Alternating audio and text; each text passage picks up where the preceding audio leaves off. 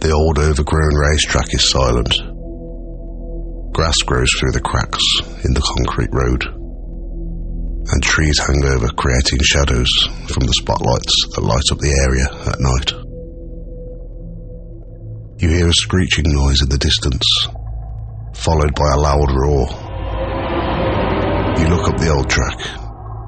The noise becomes louder, and a black, misty shape starts to form in the distance that looks like it's coming towards you, gaining speed.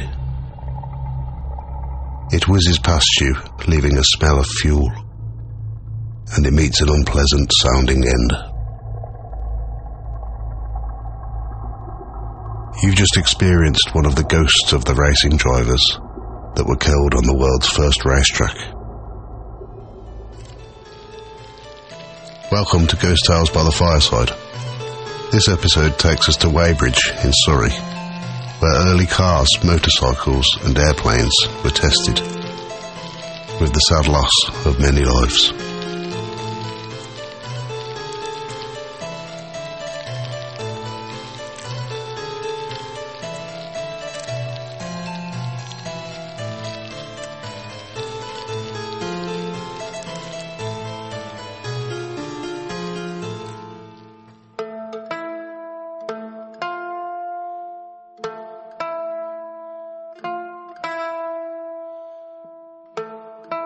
On the 6th of July, 1907, Brookfields, the world's first purpose-built racetrack, was opened in Weybridge, Surrey. After recognising that Britain was behind in the manufacturing of cars, Hugh Fortescue Locke King used £150,000, that's around 16.5 million in today's money, to develop some of the land that he inherited from his father, to use as a testing track to help develop and compete with car manufacturers in Europe. The land was bought by his father in 1830 for £28,000 from the death estate of Prince Frederick, Duke of York and Albany. The racetrack was 2.75 miles long and 100 foot wide, with a 30-foot rise on the bends, making it treacherous when reaching high speeds. In the centre of the banked circuit was a large airfield, where planes were manufactured and tested during World Wars I and II. Once the track was opened, many drivers became overnight celebrities due to the high speeds that had never been reached before. And one of the most notable drivers was Percy Edgar Lambert. Percy was born in 1881 to Charles and Sarah Lambert and grew up in Westminster. He first raced at Brooklands in 1910 and went on to win 7 races in his short career. He went into the car manufacturing business with his brother, who produced their first vehicle, which sold for £225. It was a 10-horsepower, 4-cylinder, under the name of the Lambert Herbert Light Car Company. Despite the amazing feats that Percy had achieved, he remained a very modest man who believed in clean living, keeping fit and hard training for races.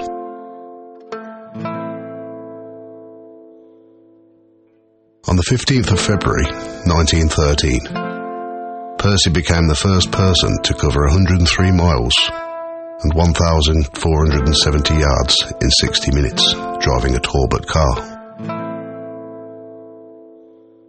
This was great publicity for Talbot cars, as it was achieved with a fairly standard chassis and a 4.5-litre engine. The racing opponents were driving much larger cars, with 9.1 and 15-litre engines. Percy's name went down in history. In April of the same year, Percy's record was beat, so he decided to try to regain the title. The date was set, and on the 31st of October of 1913, Percy told his fiancée that this would be the last time that he'd race, as they were going to be married in 2 weeks' time. He completed 20 laps with an average speed of 110 miles an hour. But as he went on to the 21st lap, his back tyre disintegrated and the car overturned. Percy was thrown out and received a fatal head injury and died on the way to Weybridge Cottage Hospital.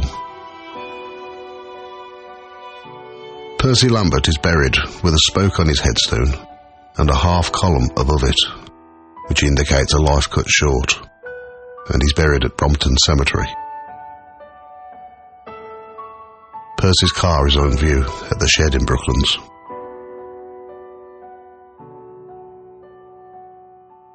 In the time that the racetrack was open, from 1907 to 1939, 17 lives were taken by racing. 12 drivers, 3 spectators, and 2 mechanics.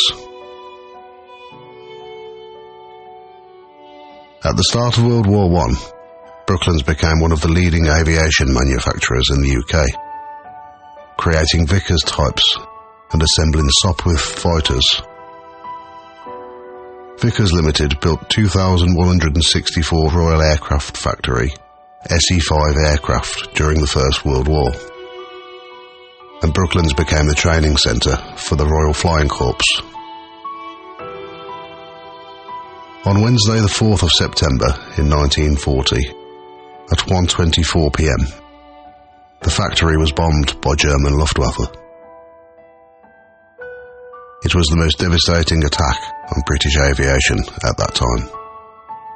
It lasted around 3 minutes. 88 lives were lost that day, and over 400 people were injured. The factory finally closed its doors in the 1980s, but in 1987 it reopened as Brooklands Museum, dedicated to early aviation and motorsport.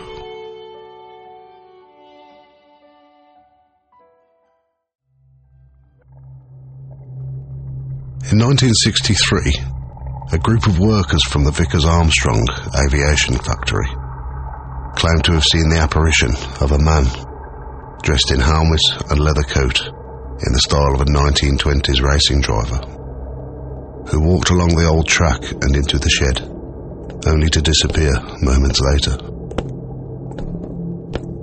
This wasn't going to be the last sighting.